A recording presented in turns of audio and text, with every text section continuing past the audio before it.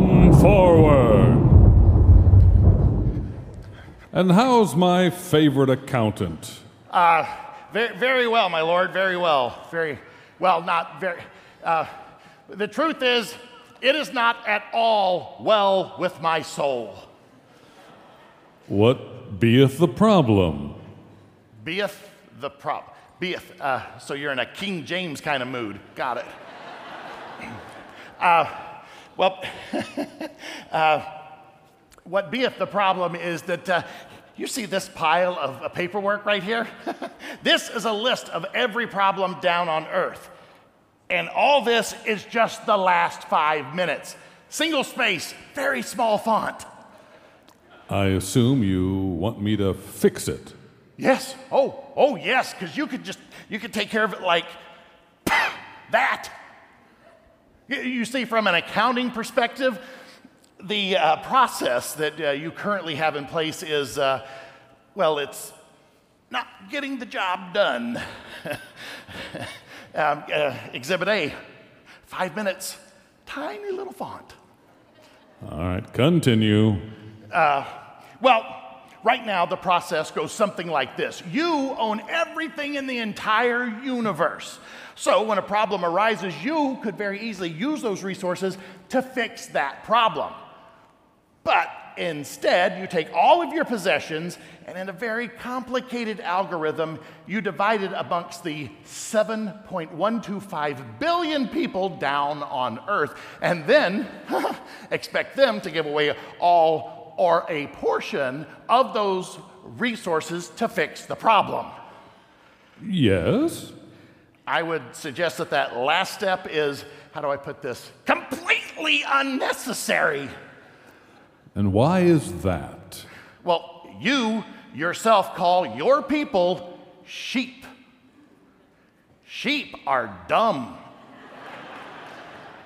I mean, let's just cut out the middle sheep.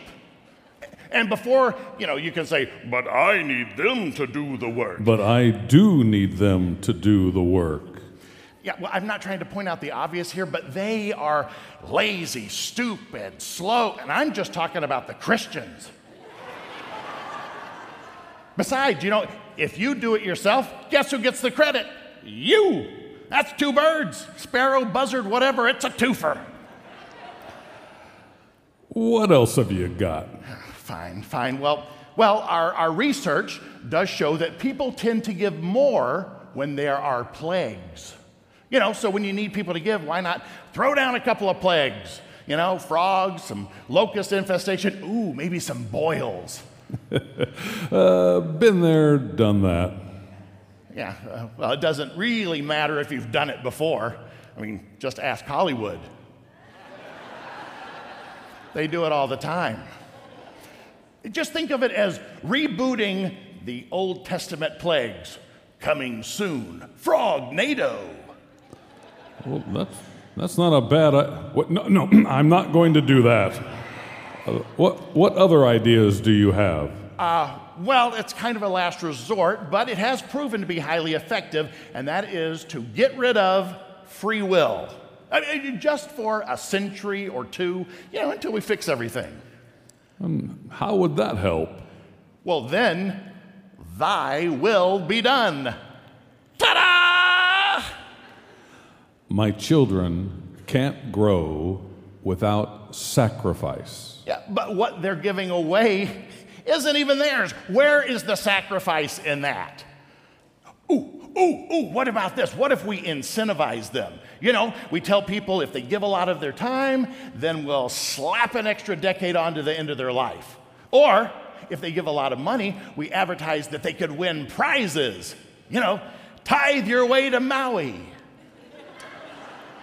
Or, why not tell my children what is required of them and then wait for them to act? Yeah, so just the same thing we do every year. Yes, the same thing we do every year. Fine. But let the record show that you have a lot more faith in your stupid sheep than I do. As it should be. I mean, come on, look at them down there. I'm stupid. I'm selfish.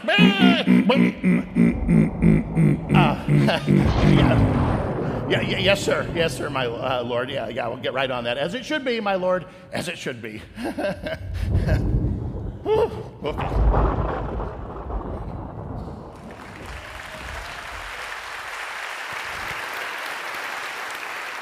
Well, that sketch in many ways kicks off this new sermon series as we go into the month of November, headed towards that celebration Sunday, as Pastor Kerr mentioned, on November 16th, just 2 weeks from now. And we're looking at what does it mean to pray that most dangerous prayer, God, would you spend me, oh Lord, on the things that you love the most? What would that look like? And so over the next 3 weeks, starting today, we're going to take a look at what does it mean for us to be spent on those things that God loves the most.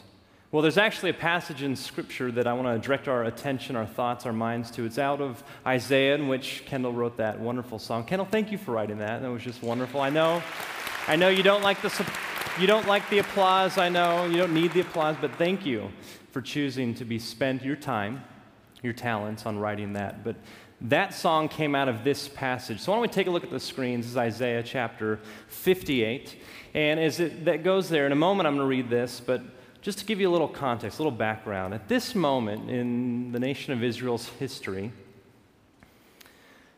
God's people had so forgotten what their identity was and what they were supposed to be about. They had so forgotten how much a blessing they had in their lives, and they stopped blessing those around them. In many ways, their activity as God's people became so focused on themselves that they weren't being spent on the things that God loved. In fact, in many ways, their fasting and their worship and their religious activities, even their sacrifices, were more all about themselves. It was all about being seen and having their identity as one who had it all together, while at the same time oppressing those around them. So in the midst of this context, Isaiah the prophet comes, and he speaks against that insider view and says, you got to change your heart, you got to change your mind. And God uses Isaiah to share these words. I think they're very relevant for us today.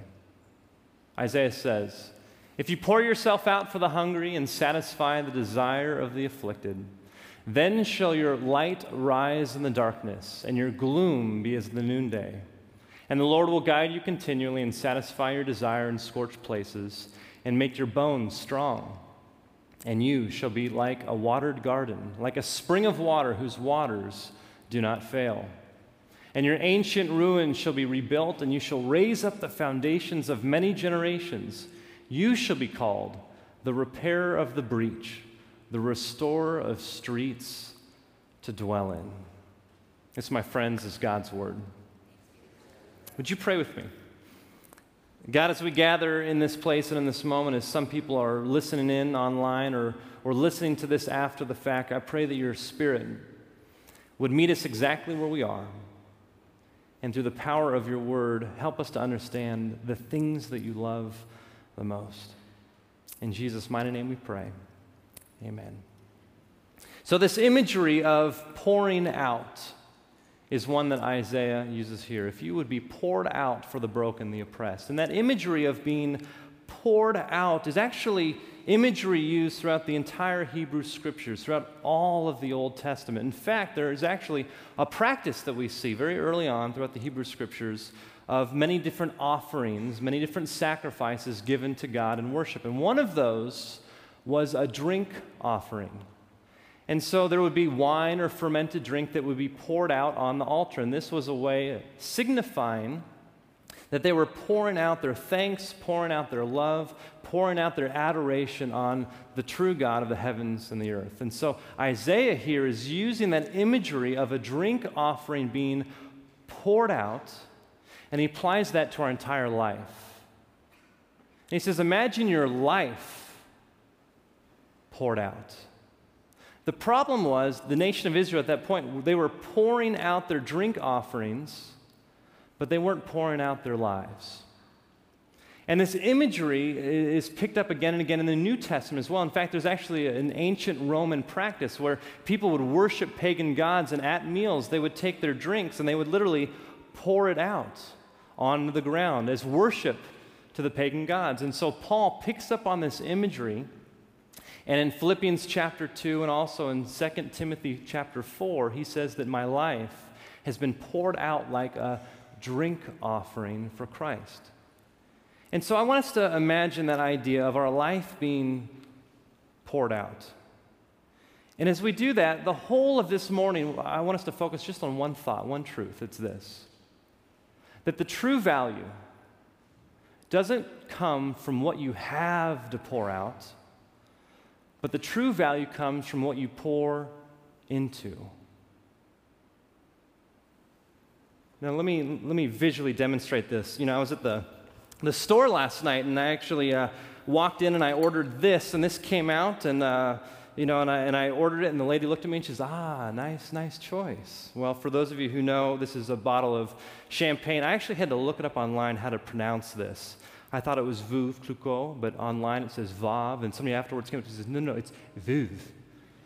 And I'm like looking at his lips saying, Veuve, how do you say it? Okay, I don't know how to say it, but it's expensive, okay? You go to a restaurant right now. This would be about $100 in a restaurant. It's less in the store that I bought it. And if you were to go, let's say, to a restaurant on New Year's Eve, now all of a sudden this bottle is now about $150. In fact, this is actually one of the oldest champagne brands there is, almost 250 years old. This actually comes from the Champagne region of France. This is one of the few champagnes that has actually been received and officially received by the Queen of England. This is actually part of a luxury group of brands, Louis Vuitton, Moet, Hennessy. This is very luxurious, okay? So in many ways, you might say, okay, this has some value. Now, at the same time, I was checking, excuse me. It needs a jacket. Nice champagne needs a jacket. It's a little cold in here. And let me just keep that cold. I've never done this before, you can tell, huh? But just to put that in, it's all part of the presentation, okay? So you got the Veuve, Clicquot, something right there, okay, right there. Label out, okay. And, okay, so I'm checking out, right, yesterday, and the lady, what did she say? Nice choice, right? And then she sees this come across. Now, this is J. Roget. Now, it's Roget if you refer to it as Target. But we know that it's Target, so this is Roget, okay? This is Roget. $1. $1. And about $100 at a restaurant, though I paid less at the store. In many ways, you can see tremendously different values of these two things. Then let me just pause for a moment. I recognize that some of you are like, what on earth is he doing? He's a pastor. He just touched a bottle of alcohol. And I want to respect that tremendously. I talked to a few people this week, and I want to be very sensitive. I imagine, and I know that there's people here in this place and listen online where this could be offensive, and I want to just say, can you just go with me for about 10 minutes on this illustration? In fact, in many ways, Scripture uses this imagery. Remember, Paul says that I am being poured out like a drink offering. Paul was referring to himself using a metaphor as a wine offering being poured out. And the point that I want to make today is that true value comes not from what we have to pour out, but what we pour into. So, if any of you have a hard time trying to compare yourself to two different bottles of champagne, some of you, it's very easy, and you're like, oh, I'm the Veuve, all right? I know some of you are like, that's me, I'm not the Roget, But some of you might be saying, yeah, I am the Roget. I don't have much to offer, I don't have much to give. I mean, if you really know my background, Drew, and I'm just kind of figuring this stuff out, I really just don't have much to offer. And I recognize some of you might align your lives with one of these two, one of high value, one of perhaps perceived little value. But if the alcohol is a problem, let's just make it monetary value. Let's just say this is $100, this is $1, okay? Forget the alcohol. These are just two representative things of two different values. So you've got $100 in my left hand and $1 in my right hand. Now, in many ways, economics will tell us, the world will tell us, businesses will tell us that this heavier bottle of Veuve is much more valuable than this Roget, which you can't even call it champagne because it's from America. It's not from the Champagne region of France. It's actually sparkling wine, okay? So the world would say that this has so much more value than this. And I think some of you, I imagine, come to this moment and you hear imagery that's used in Scripture that we should live our lives poured out on the things that God loves. And some of you might say, well, I've got a lot to pour out.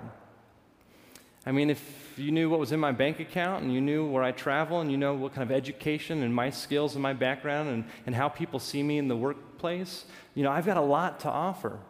But some of you might say, I've got nothing to offer. I mean, I'm not even renting. I'm still living with my parents, and I'm paycheck to paycheck. And some of you might say, I haven't worked in a long time, and I haven't even graduated high school yet, and I'm 55, and I don't have much to offer. And some of you might say, okay, now what? Well, remember that point I made? The true value of something isn't in what you have to pour out, but what you pour into. And some of you might be thinking, Drew, I still don't get it. I mean, one is maybe 100 times more valuable than the other.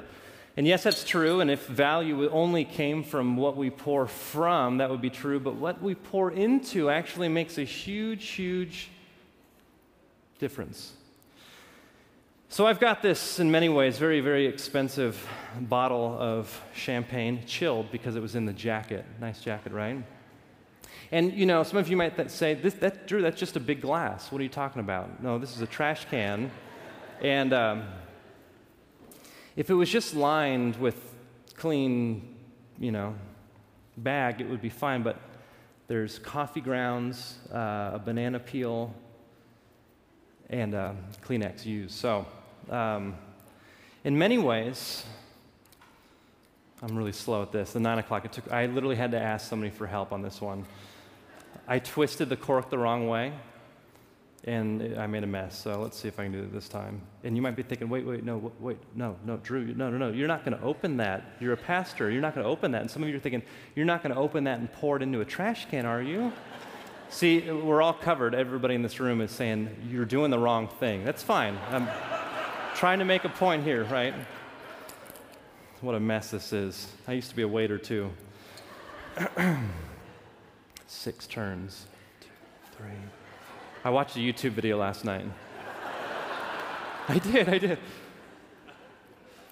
So, in many ways, the true value doesn't come from what we have to pour out, but what we pour into. So, I'm surprised nobody said no yet. In the 9 o'clock, somebody yelled from right there, like, no! Like, literally. Okay, we'll pause there.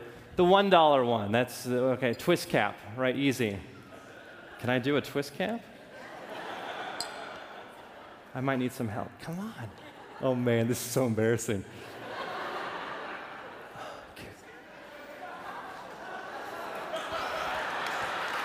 Oh man, I know.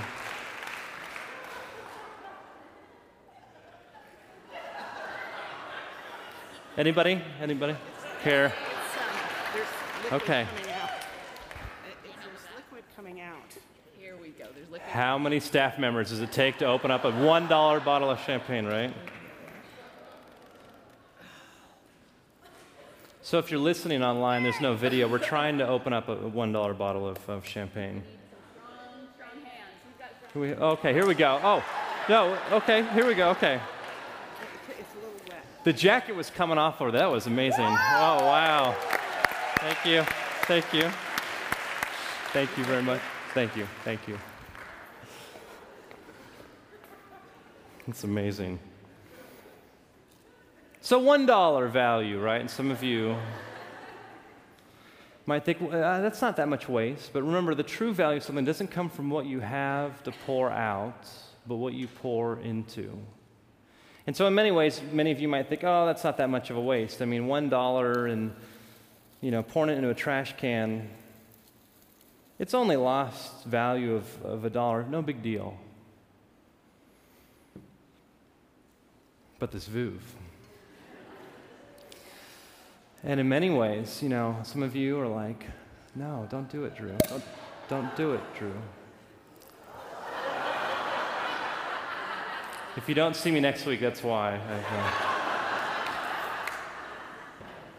But in many ways, my wife said to me, you're going to buy a bottle for each service? And I said, yes. And she says, what a waste. And I said, yes, that's the point. But I think about the things that we pour our life into, that we pour our time into relationships that are broken. We pour our attention to people that treat us like objects. We pour our energy into worry, anxiety. We pour our money into addictions. And we pour our lives with tremendous value into things that are just a waste. And yes, this is a waste, but how much more does God say? Why? Why, child? Are you pouring your life into those things? So, no matter what you started with, $1, $100, they're now worth nothing. But what possibly could we pour our lives into that would give it value? There was this moment about a month ago that I have to share with you. In fact, it was a moment that I'll never forget. And that moment actually started 10 years ago.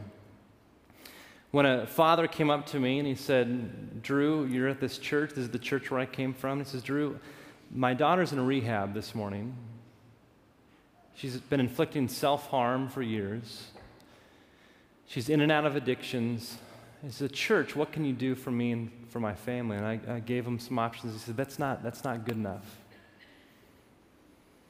And eventually we started a ministry that lasted 5 years where over 1,000 families came and received help and encouragement and love and counseling and education on things that teenagers struggle with. And lives were transformed. We did that for 5 years. And as the years went on, I kind of lost touch with that dad and with that family. And I got a phone call now in this new role here at Bel Air. I've been here for 6 months, and I get this phone call in May, and it was a month after I started here. And there was this voice I didn't even recognize. She says, Drew, how you doing? I said, who's this? And she said, Alexa. And I said, okay, Alexa. And she all of a sudden pieces my memory together, and I realized that this is the daughter of that dad from 10 years ago. And she says, I'm getting married. I'm like, oh no. Who's the guy? And I'm thinking she's still wrapped up in brokenness, and so I must confess my heart just sank. And she says, and Drew, it's so great. I gave my life to Christ about 3 years ago, and I'm sober. I don't know if you knew all the stuff I was going through. I'm like, oh, I knew the stuff you're going through. I prayed with your dad. I was thinking about all these things. And she says, my life has completely changed, and so I'm getting married. Let's get together. And so I got together with her and her fiance, tattoos up their arms, up their necks, and they were filled with so much peace and joy and security because of the relationship with God. And they looked across the coffee table and said, Drew, would you officiate our wedding? And I met with them. We did premarital counseling. I want to make sure, are you really in this? I mean, marriage is such a huge commitment, and we would take the time together. And then we got to this place where then a month ago, I was sitting in this huge reception area just after officiating their wedding. And I know that family, they don't have much money. They had to literally build the dance floor themselves. They built the centerpieces. It was in the backyard of a home. And I remember this moment where I'm looking across the room in this outdoor place, and this father who I've known for 10 years. And I don't know if it was an expensive bottle of champagne. I don't know if it was a $1 rosette or if it was sparkling cider. I have no idea what it was, but I saw him as the music was kind of fading out of that first song. He pours out a little bit. And I knew that he didn't drink, and so, it could have been sparkling cider, who knows, but I saw him as the hush of the crowd went down. He got up and he stood there with his hand shaking, a little tear in his eye. And he began to give the toast for the daughter that he didn't know if it was going to live. Many nights before that. And I watched this man, and I'm watching the faces of people who knew the story, and I'm watching him pouring out just this little bit into this priceless moment.